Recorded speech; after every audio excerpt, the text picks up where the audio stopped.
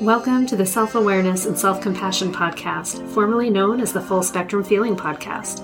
I'm your host, Blaise Schwaller, life coach, mom, and former tattoo artist.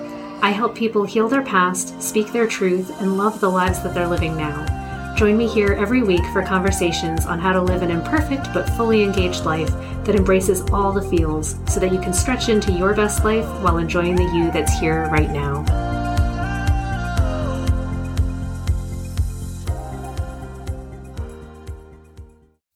So I was talking with my husband a few weeks ago, and he mentioned something really cool that got me thinking about resilience and the way that we think about it and the way that we experience it.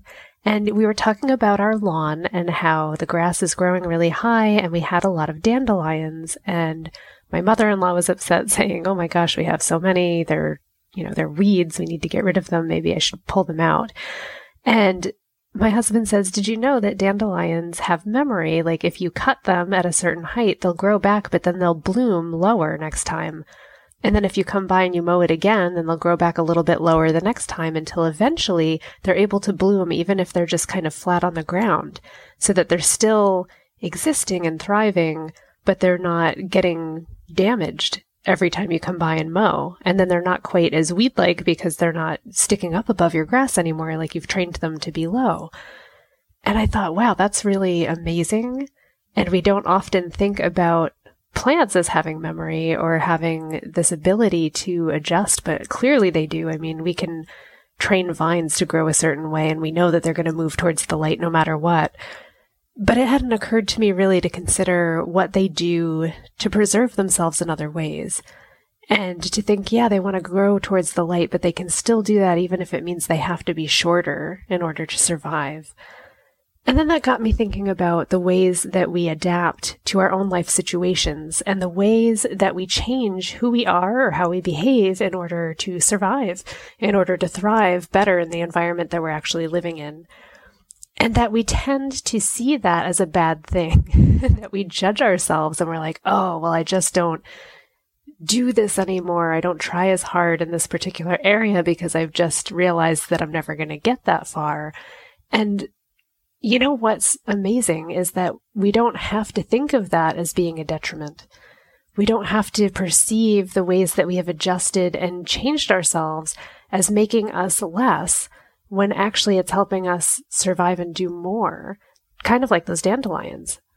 I mean, you could choose to get mowed down and just keep trying to be as tall as ever and keep getting mowed down and deal with crisis after crisis, or you can learn to, be able to thrive low to the ground. And I'm sure in other areas, things learn to grow taller and get out of danger's way. We think of that as maybe not ideal. But what if it is the ideal? What if that is what nature is asking of us, is to adjust, to acknowledge what's really going on in our lives, to acknowledge what's actually out there and the input that it has into your life, and to actually be a part of that space and to, make a decision. Are you going to stay in that space? And if so, then it's completely appropriate to adjust and to thrive in that space. And if you choose to have a different strategy, if your strategy is, I'm going to send out my seeds far away, I'm going to move somewhere else where I can be as I am, that's also another choice. But we have those choices. And I think that it's kind of cool that we could choose to accept ourselves when our decision is to stay, when our decision is to figure out how to thrive where we are, because often that is our best option. Often it's, the conservation of resources, or it lets you still have the support of everybody that's around you. It lets you understand where you're at because, we talk about it as the devil you know. And yeah, there's a reason that we like sticking with the devil we know. Because we know what's going to happen. We know how to cope with that. We know how to thrive, and we can actually put our energy, our precious energy and our thoughts and ideas towards something else, because we've already managed whatever situation is going on. So what can we learn from plants, from a weed, from a dandelion, and how it can adjust itself so that it has a long and prosperous summer, a long life, even when faced with lawnmowers and people trying to just cut it out and tell it that it's awful. I don't know. I just saw so many parallels to how we live and how we think of ourselves. When I'm out there in the world and I have something that I want to do, just like a plant, you want to like grow really tall and put yourself out there. And then what inevitably happens is things don't really go your way. It's not necessarily an ideal situation. And then someone poops on your parade and then you're sad and it didn't go well. And then what do? Do you shrivel up and die? Do you decide you're not going to try again? Or do you just grow and try a different angle? Do you adjust your message? I don't know. There's so much beauty in looking at nature and looking at the way that other species are handling situations that we can draw that parallel from. And we're really not alone. We think of being human as being this fantastic and original and privileged thing. But if we just back up a little bit and look at the world, every living thing, every species is dealing with their own forms of, the trials and tribulations that we go through on a daily basis. And it doesn't look the same because they're not living the same life as us. They don't have our society and our concerns, right? But there's still difficulty, there's still tragedy, there's still adjustment, there's still revision of expectations. I guess that's what's fascinating about these dandelions. I'm like, they revise their expectations. They go, okay, so we're not going to be a 2-foot tall dandelion. That's not going to happen for us this year. There was a weed whacker. So let's try being 1.75 feet tall and see how that goes.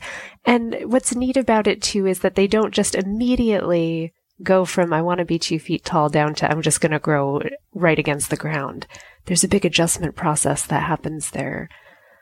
They, each time the mower comes by, they come back a little bit stronger. And that also parallels this growth that we experience when we have something go wrong and it cuts us down to size. We even have that in our language. And we're like, crap, that sucked. Okay, now what? And we come back and maybe just before the bad thing was going to happen, we find something else to do and see if it works. And if it doesn't work and the lawnmower comes back and it gets us anyway, we're like, okay, but it was almost at that same height. So let's try again and we'll just branch off a little bit earlier and try something else here. There's so much room for adjustment. And I love too that even if you get cut down to size and it's super duper short and it's not anywhere like what you thought was going to be, these flowers, like they're still able to bloom.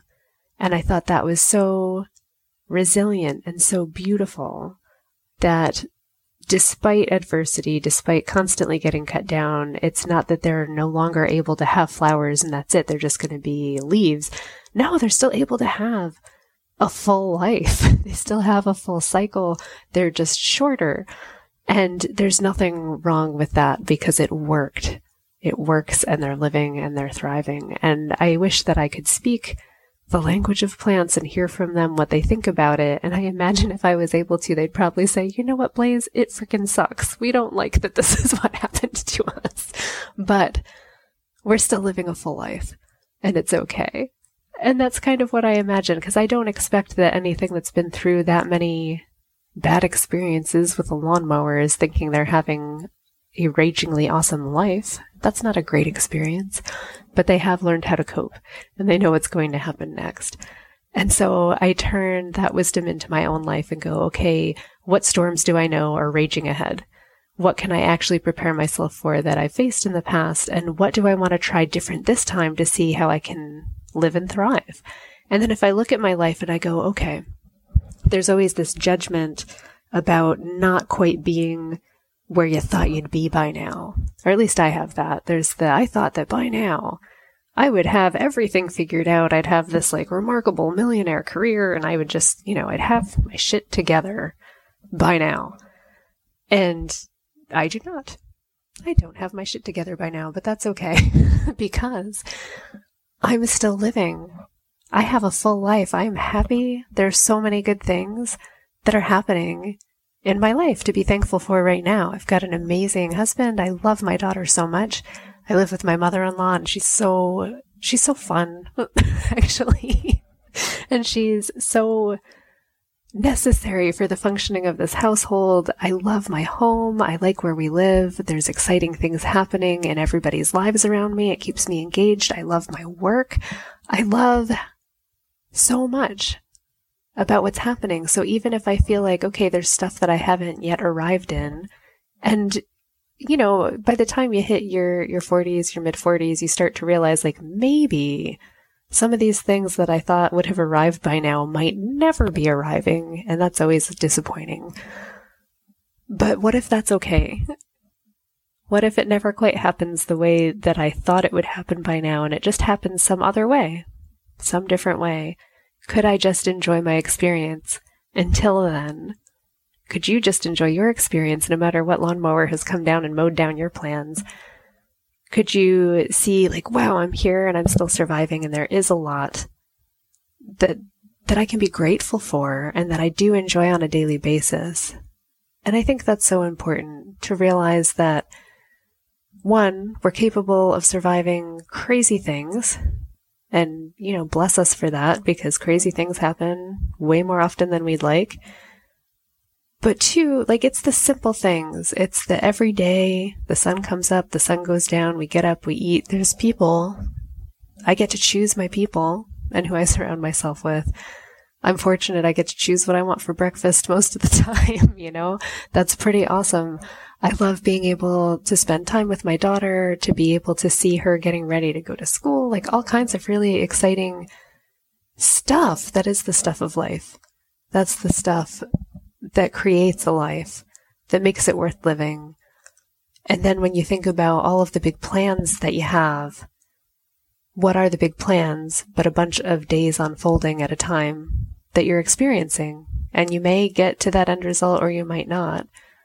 But if you can enjoy the experiences that get you there, I think that's what's more important than just crossing off like the finish line that you got to the goal. And that is quite a divergent topic than just talking about dandelions and how sometimes they grow flat on the ground and sometimes they're very tall. But it gave me a lot to think about, so I thought I would share it with you. What are your thoughts about resilience? How do you think about yourself? Do you think that you're capable of having, I think of a flower as like the fruit of your project, right? The thing that you're trying to create, the thing that you're most ambitious for, and then just having it either blow away or get chopped off and you're like, oh, I can't do it that way anymore. It just was so fleeting. How am I going to do this again? How do you respond to that? How do you think about your ability to produce another flower? And something that really helped me with that idea was back when I, completely burnt out 2014, and I had ended tattooing and I was in between everything, healing my body, healing my mind. And I thought, okay, this is where we're at. I've just been completely mowed to the ground, and everything that I thought was coming or that I wanted to have happen, it's not happening. So now what? And for a while, I went into complete meltdown and was like, this is it. My whole life is over. It's tragic. It's ruined. Like, I'm never going to do anything better than what I've already made, because I thought of like, my tattoo shop and those connections and my clients as like the epitome of what I could possibly create in life. And if I couldn't keep producing flowers like that, then I guess that was it for me. And I've peaked and my whole life is over and it's just downhill from there. And I'm waiting to like wilt and roll into my grave. And that eventually felt really dramatic to me. Like, seriously, Blaze, like you're not even out of your 30s yet. Just simmer down. You're fine. It doesn't feel fine and you're not fine, but you're going to be. And one of the thoughts that helped me pull out of that depression was thinking, okay, if I'm actually at the early part of my life, if I'm expecting that my life should be like 90 or 100 years, I'm not even halfway there yet. So are you going to just assume that more than half of your life is just moving towards death and you're not creating anything anymore? Or are you going to try again? And, that's what we see with these dandelions. They're like, nope, I'm going to try again. Like, I've got the whole summer, so I'm not just going to give up and die right now. I'm going to keep coming. And I thought, what if some of the best things that I do in my life I haven't even done yet. And that one really made me stop and go like, could that be true? And how have I been thinking about it? I've been thinking like everything that I've already done has been like the best thing I've ever done, which, was true at the time. But do you want to then just stop and go like, that's it? That was the best one. I'll never have a better decision, a better experience, a better offering for the world than what I've already done. And I thought, well, that seems really unlikely, actually. And then I started to move that question into other areas of my life, going like, do you think that your relationships have already hit their peak and they've been at the best they've ever going to been and they're going to get worse? Or do you think you can have better relationships? And then I thought, well, wait, what about people? What if I haven't even met some of the most important people to this life that I'm living? Because I'm not even halfway through. So do I think that I'll have met every single person that's going to have a big impact on my life or that I'm going to impact greatly before I've even hit the midway mark? Or is it likely that half of them are after the halfway mark? Yeah, actually, in my mind, I think, of course, like half of the people that are important in my life might not even be a part of my life yet. And that, gosh, it just felt so refreshing and like such a relief. Like, oh, thank goodness, there's no pressure on having to have already gotten everything right. There's no pressure on having to make the exact same experiences again because there's new things coming. There's new opportunity. I could make an entirely different flower, right? And from there, I think that was the turning point for me where I started peeling myself out of bed and being like, okay, it's worth getting up and figuring out where all of this exciting new stuff is going to come from or how I can contribute to it rather than dwelling in the past and going like, oh, everything, I had this beautiful thing and it's ruined and I've ruined it. And I felt so responsible for the ruin of everything in my life. And to be fair, I'm a responsible person. I did have a lot of responsibility there. However, it's okay. We learn, we grow, we change, we decide to bloom somewhere else or do something differently or just change our approach. And fundamentally, I'm still the same me, but I get to express it differently and do it again and do it again. So that's a really beautiful thought.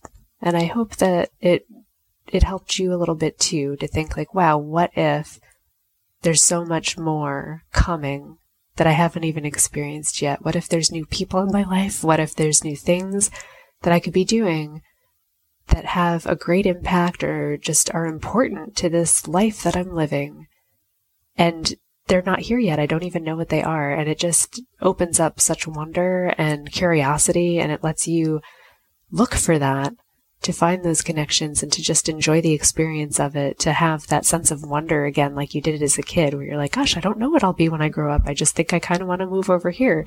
And if you allow yourself to have that same kind of wonder in your 30s, 40s, 50s, 60s, then you're like, oh, wow, there's many years ahead that could be really interesting, rather than feeling like you're on that downward slope already.